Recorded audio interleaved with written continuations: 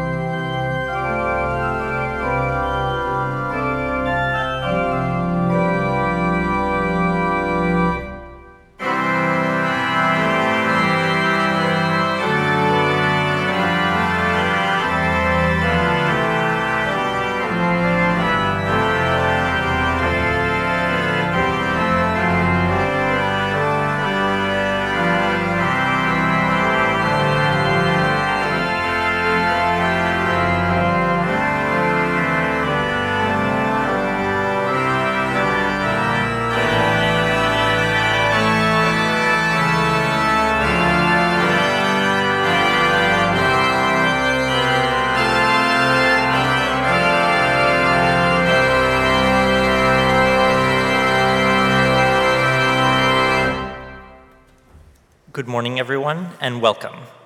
Welcome to those here in this space and those joining us via live stream. I'm Sam King, your worship associate for this morning, and I'm pleased to be joining Reverend Jamie Hinson-Rieger on the chancel. He's the minister at the Unitarian Universalist Church of Indianapolis, and prior to ministry, he studied history, economics, and mathematics in college and had an 18-year-long career in supporting community banking.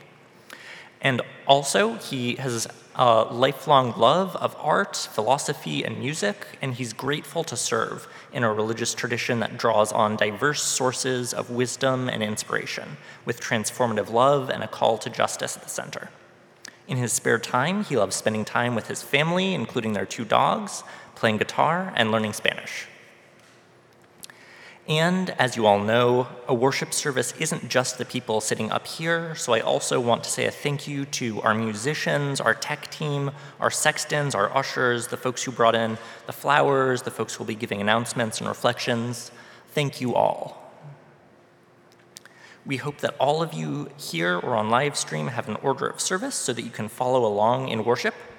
For those of you who are joining us in the live stream, you can get a link to the order of service in the video description. And also, if you have issues or problems at any time, please know that there's somebody monitoring the chat to answer any questions. A quick COVID note, those of us up here who will speak or sing without masks are all vaccinated, boosted, and have had an antigen test this morning. Thank you all for continuing to mask and to care for one another. Again, welcome. Now, please join me in saying our unison chalice lighting. The words are in your order of service. We light this chalice for the light of truth, the warmth of love, and the fire of commitment. We light this symbol of our faith as we gather together.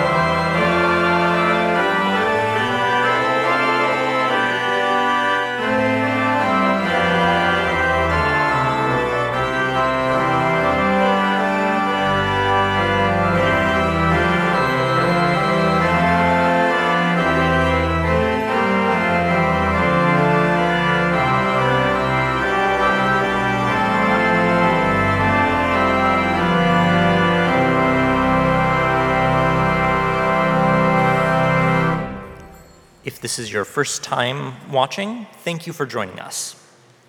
If you fill out one of our connection forms, we'll send you our weekly newsletter, as well as a link to the order of service and Sunday live stream each week. Those forms are on the welcome table outside, or there's also a link in the order of service and video description. The order of service lists some upcoming events and links to opportunities to connect. Please engage in any or all that are of interest to you. there are also a few that I wanted to call your attention to. Many of you know that in addition to being a former minister of this congregation and head of the National Unitarian Universalist Association, Reverend John Burens is a historian, and he recently published a book about the history of UUSF. After the service, he'll be signing books in the TSK room. Passover is coming up in just a couple weeks, and we'll be hosting a Seder at UUSF on Friday, April 7th. There's more information in the order of service, and if you're interested in attending, please stop by the table after the service and sign up. Also, everyone, please save the date for the ordination of Meg McGuire. Meg was our former ministerial intern, and she'll be jointly ordained into the Unitarian Universalist ministry by UUSF and her home congregation in Columbus. The ordination will be held at UUSF on Sunday, April 16th at 2 p.m., with a reception to follow, and it'll also be available via live stream. There's a link to RSVP in the flame if you check your email. Also, the Faithful Fools, an outreach ministry with this congregation, is celebrating 25 years on April 1st, right here at the church. Come and celebrate with them with performances. Yeah.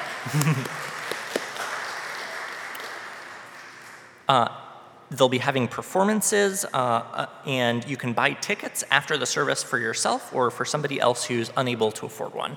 There'll be a table right in the hallway. And next, I'd like to invite David and Dolores Hilbrun up for an announcement about our annual pledge drive.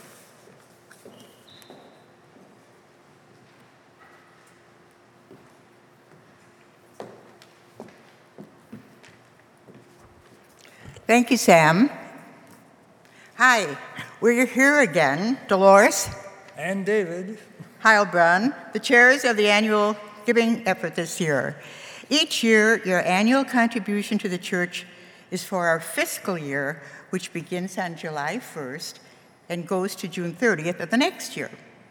Your contributions provide over half of the church's budget, and now 'tis the season to get your pledge in. We want to thank the 79 households who have already handed in their pledges. The total is now about $287,000. Thank you so much. If you are among those who have made your pledge, then after our service, do come to the pledge table in the gallery to sign your name on one of the pennant banners that we will hang to honor your commitment and support for this community. And if you haven't pledged yet, you can also come to the table and talk to the folks out there if you have any questions about this annual giving and make your pledge. Our table is in front of our special, quote, banner brainstorming bulletin board. How's that for alliteration? This Sunday, you will see the second set of drafts for the new church banners, which are based on the feedback we got from all of you so far. So come look at the latest banner suggestions and give your thoughts on how to announce ourselves to the world. Ultimately, the banners we design will hang on Gary Boulevard, where it splits, leading east to the church coming down Gary from the west. We still have a way to go to raise $750,000 needed for next year, so every pledge is important, no matter how little or big it is. Thank you all for your generous support. Let's make this a banner year.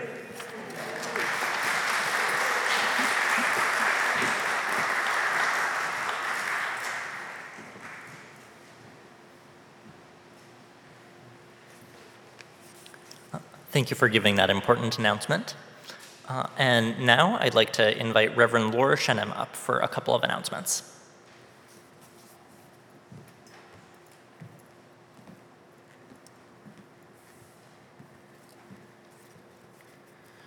Good morning, everyone.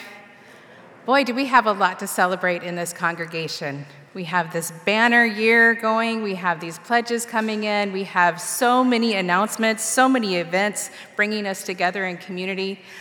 Let's just take a deep breath and soak all that in. all of the goodness, all of the things that we're doing together after this so many years of the pandemic. I think we were talking the other day, it's been 3 years. We've had the 3-year anniversary of being shut down after the pandemic. And here we are. And we have so many things to be grateful for. So I'm also aware of all of the things that have been announced this morning, all of the messages that have been shared, and I've got a couple more to share with you. The first item to share went out in the flame this past week, and I'm going to read what we sent out to ensure we have consistent messaging. Joe Chapot, who has served as coordinator of our young adult programming and served as our minister's assistant and an administrative support of our programming, will be transitioning out of these roles at the end of this March. Joe has been a champion of welcoming and building relationships among our young adults over the nearly 8 years they have worked at UUSF, and helped move our administrative work into more codified systems and increasingly making use of technology that has supported our work. We appreciate Joe's willingness to stay on through the transition from ministry from Alice and Jax to myself, and we wish them well in the transitions of life and work ahead. We will celebrate Joe and his time here as we welcome and celebrate the newest class of new members and the official end of our annual giving campaign next Sunday, March 26th, after the service. And there's information in your order of service on how you can contribute to that. We hope you join in the celebrations, and those who would like to send cards or bring gifts to Joe can do that day or send them directly to the church in care of him. The second item involves the repair of an ouch that happened during the worship service on Sunday, January 29th. One of the tools that we have rolled out to staff and lay leaders is the ability to say ouch, oops, and whoa. Ouch is said when something is said or done that causes harm. And for the purpose of this tool, harm is defined as something that causes pain to another person through verbal, emotional, or physical means. When someone says ouch, we, Reverend Southern and I, pause, listen, and determine next steps. Most often, these steps include listening to those involved, both to the person or persons harmed, and those who cause the harm. An additional conversation is had to determine outcomes or hopes for repair, and then repair is made. These are the steps that were used for the ouch during the service on Sunday, January 29th. And the decision for repair made by all involved was for Reverend Burens to offer a statement. I would like to invite Reverend Burens forward to share his words.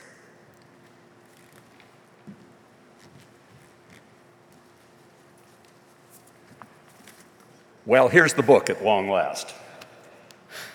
But it also comes with an apology, not only for how long it took to produce it, but when I last spoke about it from the pulpit here, I caused that ouch by too tightly compressing an important phase in our history. I quoted Horace Davis, who was one of our most prominent lay leaders 150 years ago, a congressman in the 1870s, married to the daughter of Thomas Starr King, no less. Horace was trying to seek a compromise as a congressman on that always tough subject, immigration. Difficult then as it is now. He saw most migrants from China being exploited for the benefit of the railroads and other employers. It was not what he then called natural immigration of entire families. There were 9 men from China for every 1 woman. My mistake was to boil down his long speech in Congress to a single sentence, saying that, quote, he blushed to even think of those women, implicitly as exploited sex workers, which not all were. This unconsciously reinforced a sexualized stereotype of Asian women, one that I never had in mind, but for which I now sincerely apologize. Because I was rightly called to account for reinforcing a sexist and racist stereotype, I temporarily withdrew the book, which was rather easily done since, lacking a traditional publisher for what might have provided better editing, I'd resorted to what is now called direct or on-demand publishing. And today I also want to publicly thank my dear friend Kat Liu, who then gave the whole book another careful reread from an anti-oppressionist point of view. She found a couple of other places where I had tried to tell a complex story with insufficient context, and also caught a few remaining typos. But today, this book, imperfect as it is, I now offer to you, my fellow imperfect Unitarian Universalists, remembering that our collective names seem to imply a certain perfection. Yet we are also beginning to realize that perfectionism is a leading characteristic of the dominant culture of white supremacy, which we are all slowly, painfully trying to transcend. So I also offer this moment as a testimony to our ability to hear an ouch, to get past being defensive, to practice restorative justice and apologies, and to promote learning from one another. Copies of the book will be for sale in the Thomas Starr King Room, as Sam said, and I will gladly inscribe copies for each of you personally. Part of the proceeds will go back to our Society for Community Work, which so generously provided some of the work, or some of the funding, to allow for the book's design and for the purchase of permissions of the many images that are included. Thank you so very much for hearing me.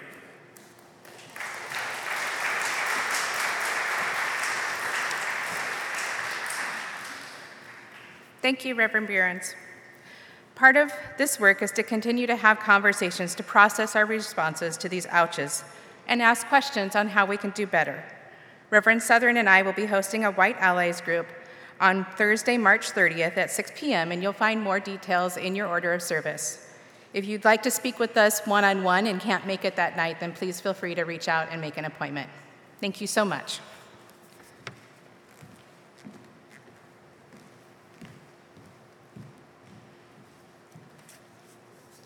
Thank you, Reverend Laura and Reverend John Behrens. Now I know that was a whirlwind of announcements, so let's take a moment to greet one another. When you hear a musical cue, you'll know that it's time to sit back down.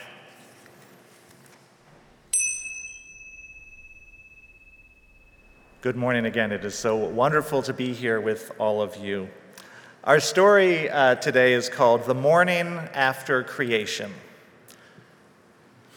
It was the morning after creation, and all of the animals had assembled to pick out their niches, their own particular thing that they would do so there would not be too much competition with one another. So, for example, Goat said, "I will pick eating everything, like everything, even tin cans and walking straight up mountains." And Tiger Shark said, "Hey, I like that. I will pick eating everything like everything, even license plates, but swimming in the sea." Then Flounder, who has two eyes on one side of his face, said, "If you're going to be swimming around up there, I'll pick laying around on the bottom of the ocean and looking like a weird Picasso fish." Eagle said, "Has anyone taken Soaring Majestically? I'll take Soaring Majestically if that's still available." To which Hawk said, "I was going to take Soaring Majestically. Let's talk."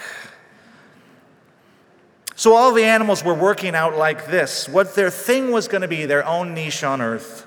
But then humans said, "My niche will be being important."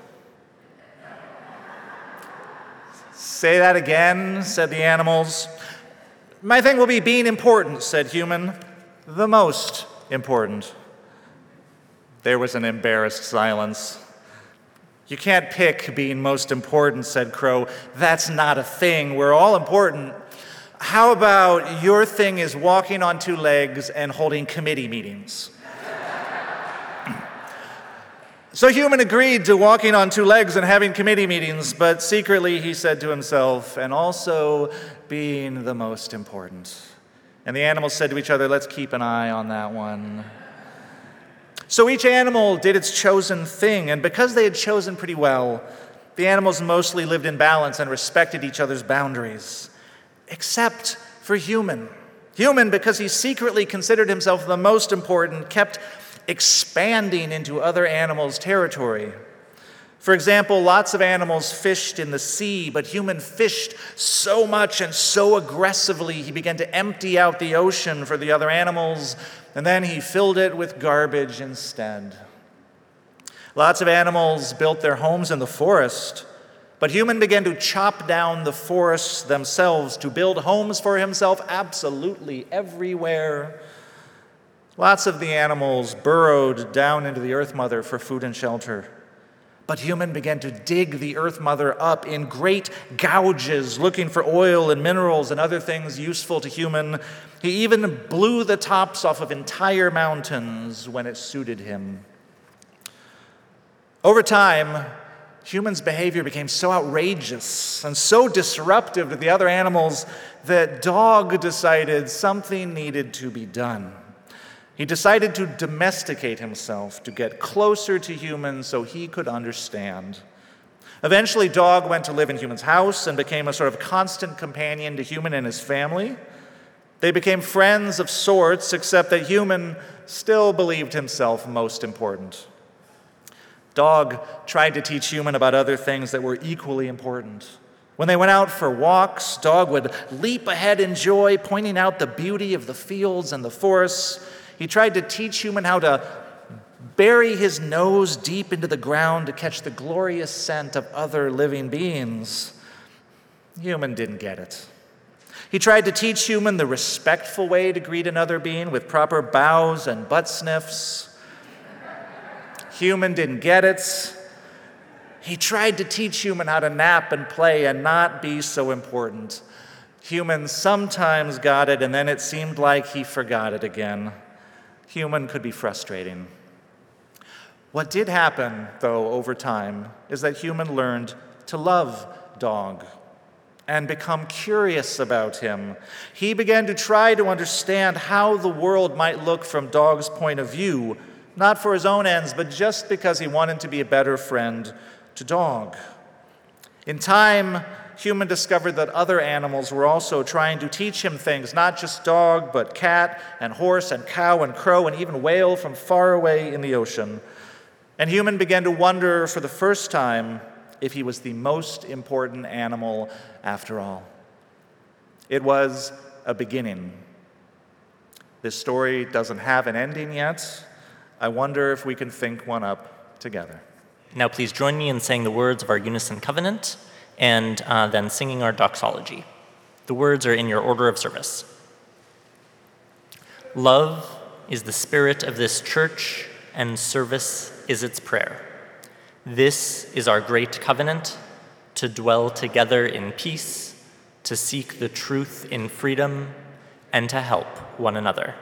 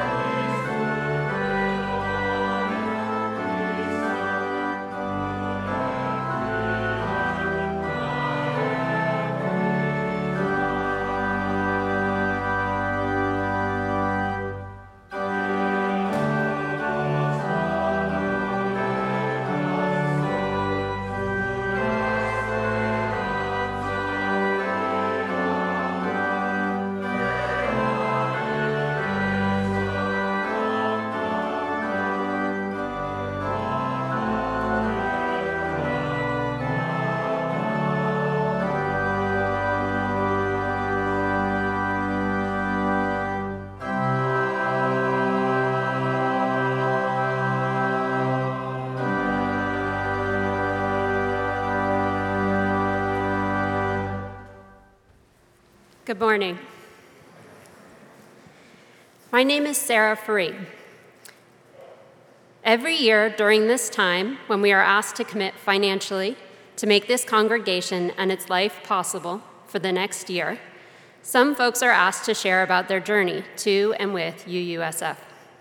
about why they love this place. This year, I get to share with you. Caring community. When we moved to San Francisco in 2010, I was ready to part ways with my Catholic upbringing, but I didn't want to lose traditions and structure that felt soothing in the Catholic and Maronite churches I grew up in. When we moved here, I was starting over again to build community, something I'd done many times over. I knew I needed a place I could feel inspired, grounded, informed, a place where my values would be reinforced by other loving adults for my kids, and one where my partner would feel free to hold his own beliefs and participate or not. We joined the RE program, and 12 years later, I serve today as chair of the Family Ministry Committee. Some of our favorite memories were made here with all of you. The kids climbing the church tower, while my nerves nearly got the best of me, but Joe Dellert quietly encouraged the kids and supported me to trust that they could do it. Serving dinners at the winter shelter and waffle breakfasts with the RE families, games, art, sing-alongs, canoe rides, and walks in the trees at the retreat.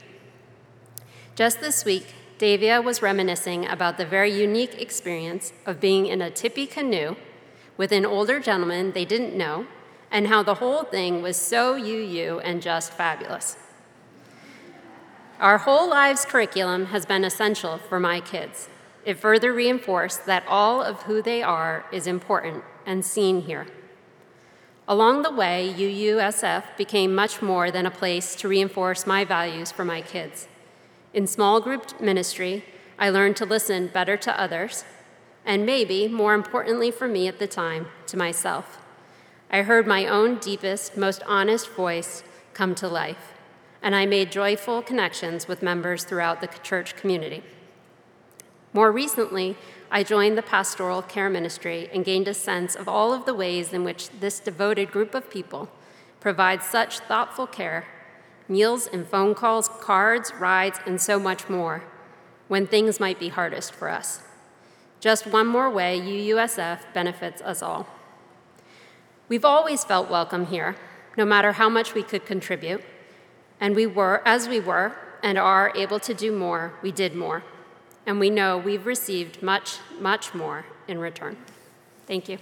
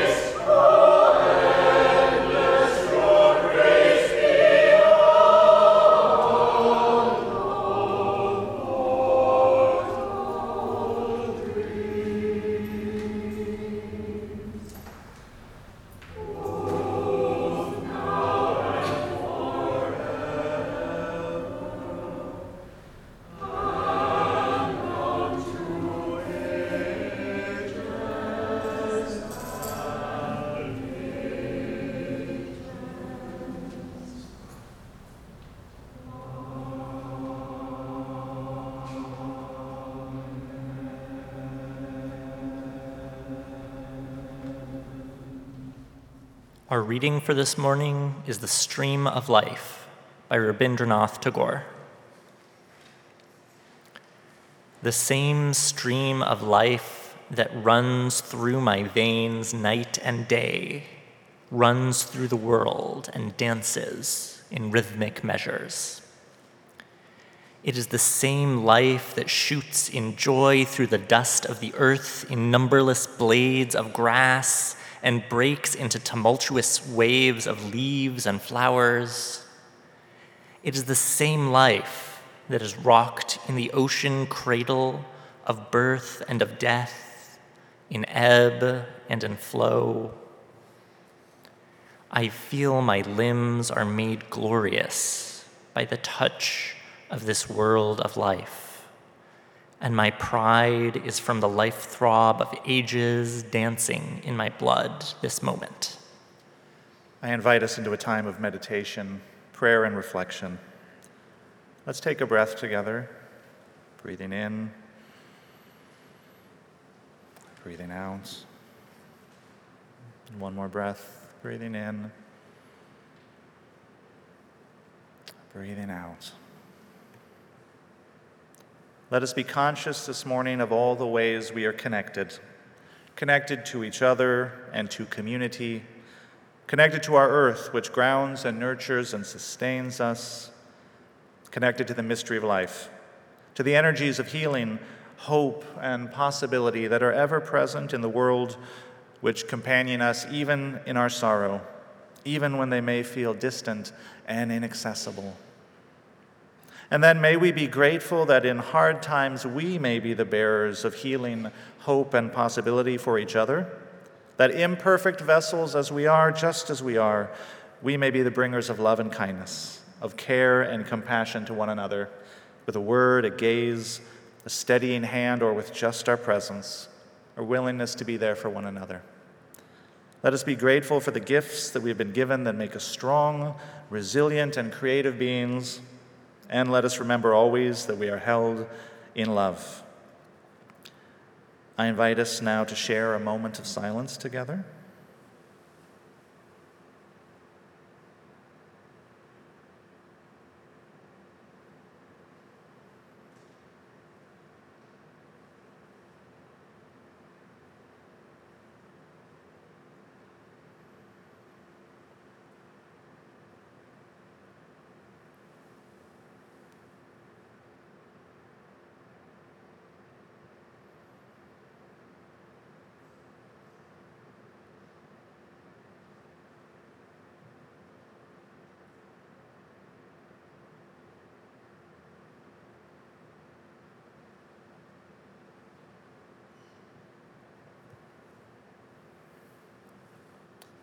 This is a poem by Joy Harjo called Eagle Poem.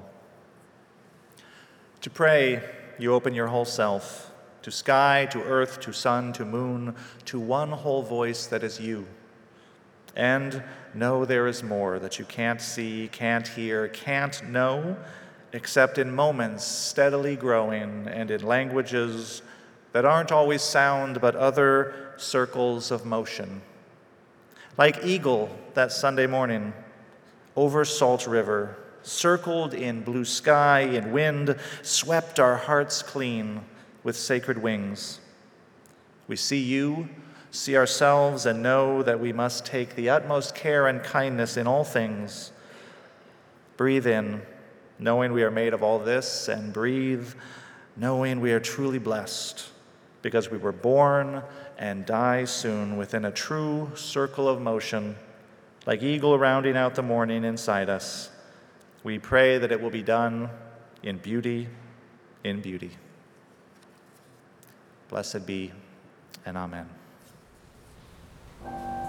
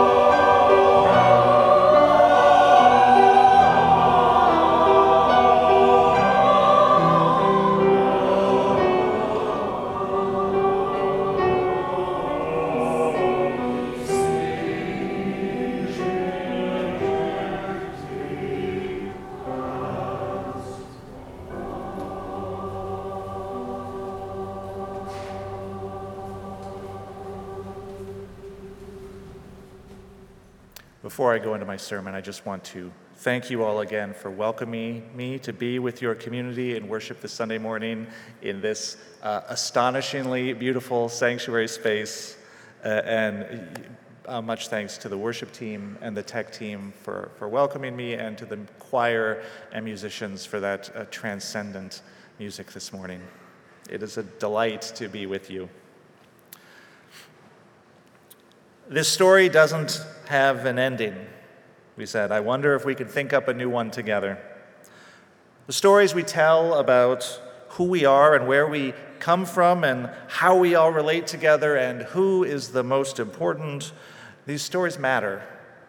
I want to talk a little bit today about old stories and new stories and why it matters. But first, I want to tell you my favorite Charles Darwin story as an introduction to a new kind of story about life that he has helped us to tell. February 12th was Charles Darwin's birthday. It's a weekend that many UU congregations celebrate as Evolution Sunday. So you can also think of this as a very, very belated, happy 214th birthday to Charles Darwin. So Charles Darwin, from a very young age, had a hobby of collecting and classifying living things. And he became rather a good amateur naturalist in the process of practicing his hobby. And in particular, as a young student at Christ College at Cambridge, he got taken up in the popular craze of the day for collecting beetles. You don't think as a parent that your kid is going to go off to college and get mixed up in entomology, but it happens. So one day, Charles was out on the quad, busy not doing his homework, and he happened to spy an unfamiliar species of beetle climbing on a tree. And excited by his find, he stopped to gather it in his right hand, whereupon he noticed that there was a regular caravan of beetles going up and down the trunk, so he grabbed a specimen in his left hand, and then, having run out of useful appendages, but with more beetles still within easy reach, he did what any coleopterologist, any beetle guy worth his salt would do. He put the beetles in his mouth for safekeeping so he could gather some more. Whereupon the beetles, much aggrieved and aggressed upon, sprayed a noxious blast of chemicals from their hind ends directly onto his tongue.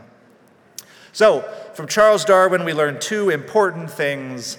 All life on Earth arose from a common ancestor through a continuously unfolding natural process that took place over billions of years. And very important, when securing beetles with your mouth for safekeeping, be sure to place them between the lips, butt side facing out. If you remember one thing from this sermon, right?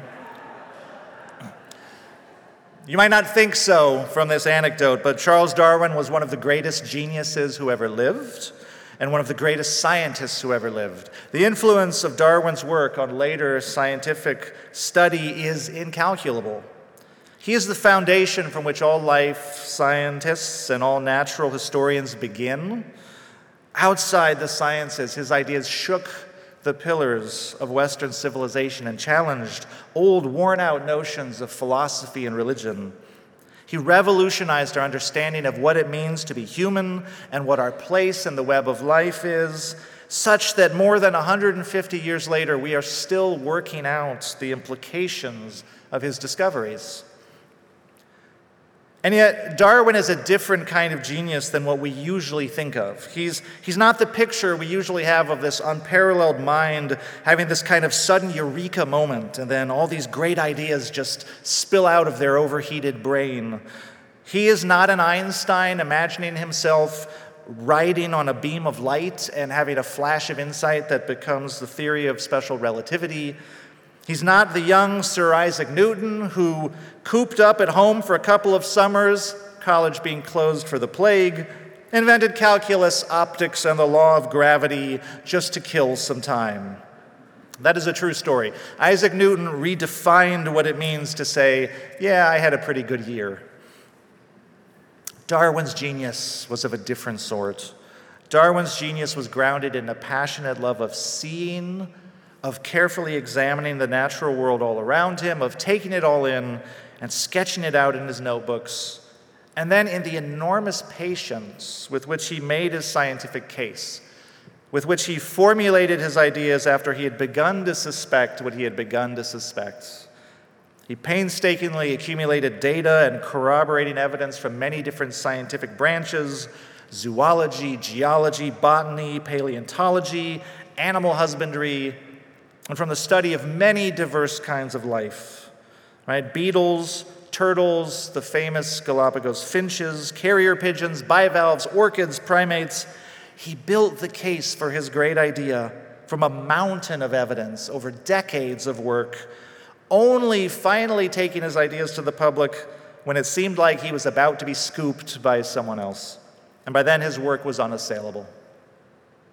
So Charles Darwin, of course, is the person credited with the discovery of evolution through natural selection. That is to say, he discovered that all present-day living things, you, me, algae, antelopes, orchids, badgers, mushrooms, mosquitoes, all can be traced back through time to a single common ancestor, which was basically a leaky bag of cell bits powered by light. And he discovered that all of this magnificent living variation sprang up through the process of natural selection, whereby small changes caused by random mutations accumulate over time as they prove beneficial to an organism's survival and reproduction. Multiply those selected changes by billions of years, and you can go from single-celled organisms like bacterium to multi-celled organisms like Ryan Gosling.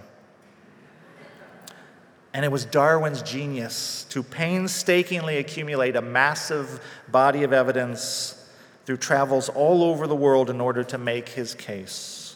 And today, 214 years after Darwin's birth, his vision of evolution is as much established fact as anything in science can be. And yet the radical implications of his discovery and the spiritual implications of his discovery, we are still wrestling with. Because evolution calls us to rethink and reimagine our relationship to life on Earth. Before the theory of evolution, the fundamental story to explain the appearance and diversity of life on Earth, at least in the West, which is where we are, was the book of Genesis, right, in the Hebrew Bible and the Christian Old Testament. The book of Genesis says, of course, that the universe, the earth, and all life was created over the course of 6 days by God, and then to cap off this project, at the end of the sixth day, God created humans as a special act of creation, as the only object of creation made in the image of God.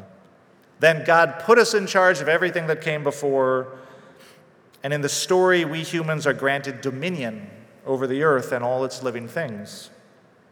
Now, there are, of course, other interpretations of this story that are possible. This sermon is not intended to be a critique of that text itself, but rather the interpretation of that text that has taken hold in the Western imagination. And that interpretation is centered on our specialness and our dominion. But evolution takes the idea of the special creation of human life, the life that is radically different from other kinds of living beings, and replaces it with the idea that all life, including our own, is the product of one continuously unfolding process set in motion ultimately by the birth of the universe. Evolution replaces the 6 days of Genesis with 14 billion years, give or take.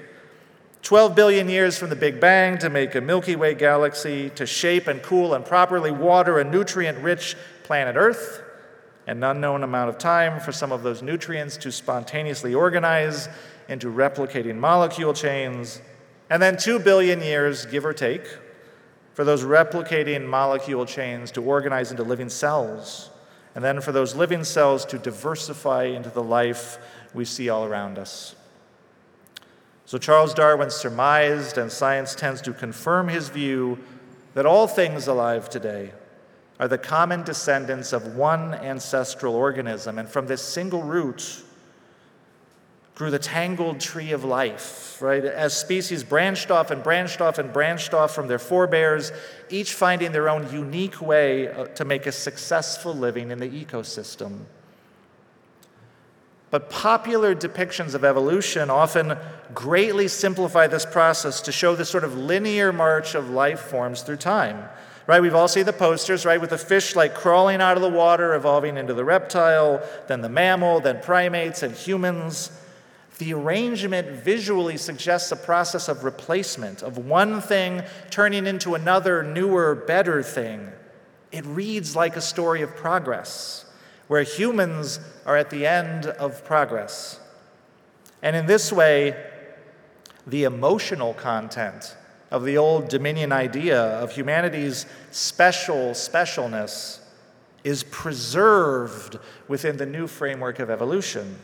We think naturally in terms of lower and higher life forms, and we place ourselves at the top of this ladder of being. And so the question is sometimes, I'm honestly asked, thinking of life as this progression from worse to better, as of replacement, that if monkeys evolved into humans, why are monkeys still around? If the lower life forms evolved into higher life forms, why weren't the lower life forms replaced? This is an honest question, but it involves a misunderstanding, because, of course, monkeys did not evolve into humans, but rather monkeys and humans share a common ancestor. And what that means is at some point there was a species that was not a monkey and not a human, and some of its descendants settled on the monkey way of being in the world, which is awesome, and some of its descendants settled on the human way of being in the world, which is equally awesome. Evolution is not a linear progression. It is a branch giving rise to more branches, which give rise to more branches, which give rise to more branches. And our human species, then, is like one tiny green shoot on one of millions of branches on the tree of life, each having come into existence in exactly the same way, each sharing the common trait of having found an awesome way of being in the world. How absurd, then, to circle our one tiny shoot on this enormous, bristling plant of healthy, successful growths and say, well, this is clearly the reason this plant exists, and all of the whole must exist to service this little shoot. Evolution has been called a second Copernican revolution. The first Copernican revolution said the earth, and thus humankind, is not at the center of the universe, but lies in one corner of a spiraling galaxy amidst billions of galaxies. Evolution, the second Copernican revolution, says humankind is not at the center of the biosphere either. We're not a special act of creation made by God on the sixth day and given dominion over the earth. We are not above other living beings. In this way, evolution proposes a radical decentering of the human story in the overall story of life on earth. We're one species among millions, all created by the same unthinking process, neither more nor less likely, neither more nor less chosen, neither more nor less destined for a bright future. Evolution tells us, in the words of UU Minister for his church, that we come from a common source and we share a common destiny. And what a common source it is. born of ancient stars whose matter traversed billions of miles of space to shape our galaxy, our world, and ultimately become our very flesh and blood. We have stardust in our bones and stardust in our veins, and our story is as old as the universe and inseparable from the universe. What mystery and magic and dignity there is in this story of life. Now, you can certainly believe in evolution and still believe in some concept of God or deity. Some 30% of Americans who believe in evolution also believe the process was set in motion or somehow inspired by or guided by a divine being. Scientifically speaking, the theory of evolution doesn't require a helper God to work, but it's not incompatible with a helper God. What I would say to anyone who does believe that evolution is the means by which God created life is to consider the story of evolution then as an alternative creation text and ask, what is the meaning of this story? It is a story which emphasizes our kinship, our interconnectedness, our interdependence with all other living things. It is not a story of dominion. The dominion mythos, I believe, has been a ticking time bomb within our culture.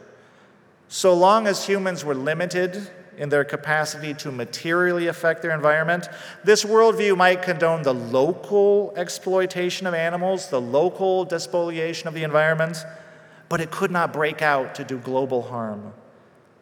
But for the last several centuries, our astonishing increase in technological prowess has been harnessed to the engine of global capitalism to exert our dominion over the world to an unprecedented degree, and too late we are discovering, as climate change and species extinction spiral out of control, that our pretense at dominion is an illusion, that we remain in the end utterly dependent on natural systems vastly greater than our ability to predict and control.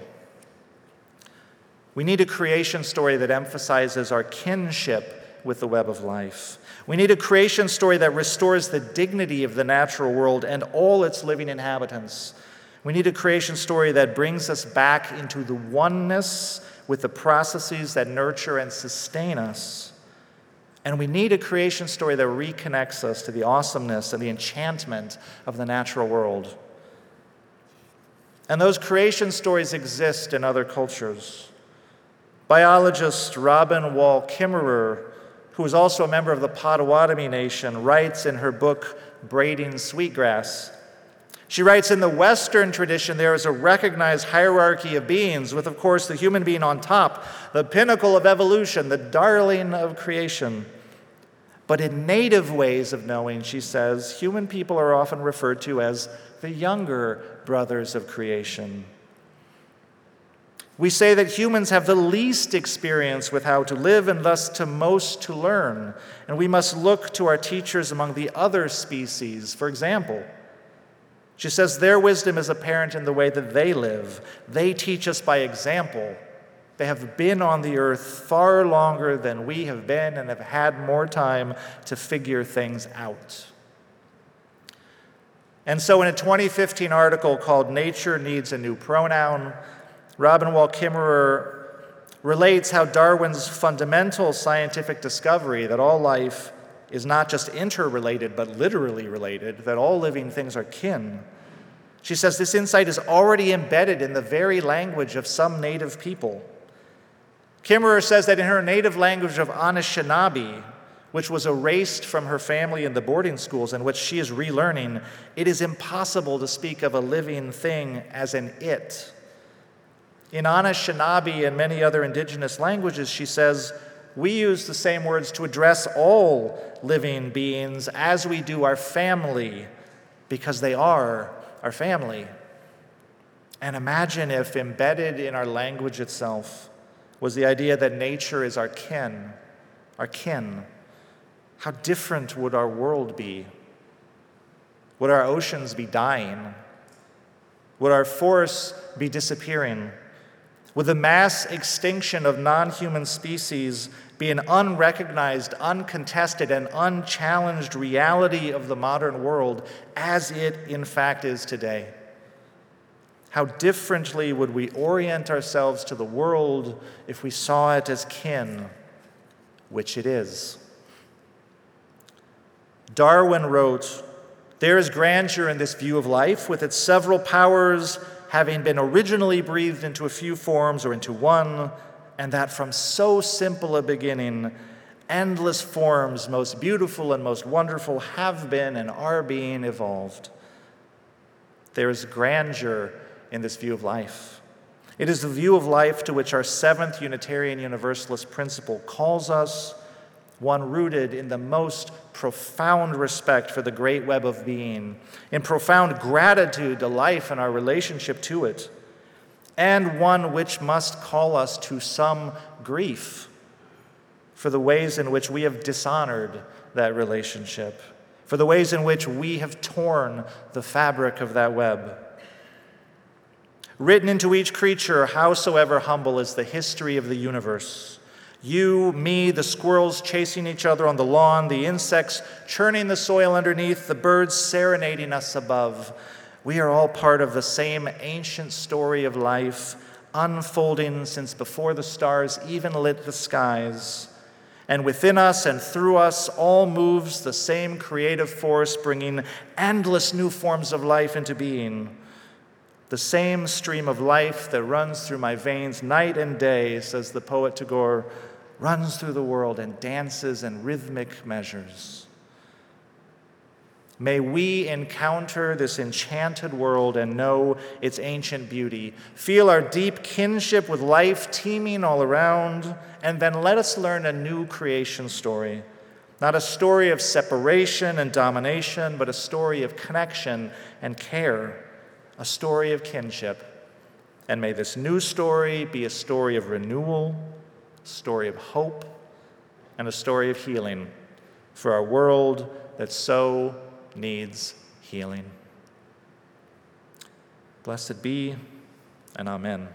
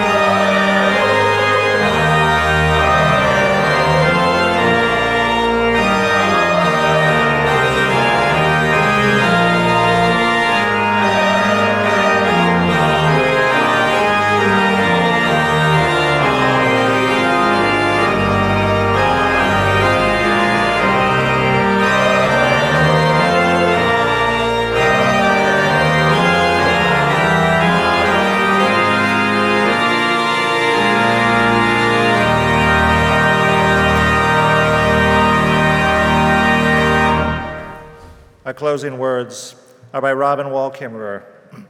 Know the ways of the ones who take care of you so that you may take care of them. Introduce yourself. Be accountable as the one who comes asking for life. Ask permission before taking and abide by the answer. Sustain the ones who sustain you, and the earth will last forever. May our relationship with life around us be rooted in respect, curiosity, and mutuality, receiving the earth's gifts with gratitude and honoring her in return with care. Blessed be, amen, and go in peace.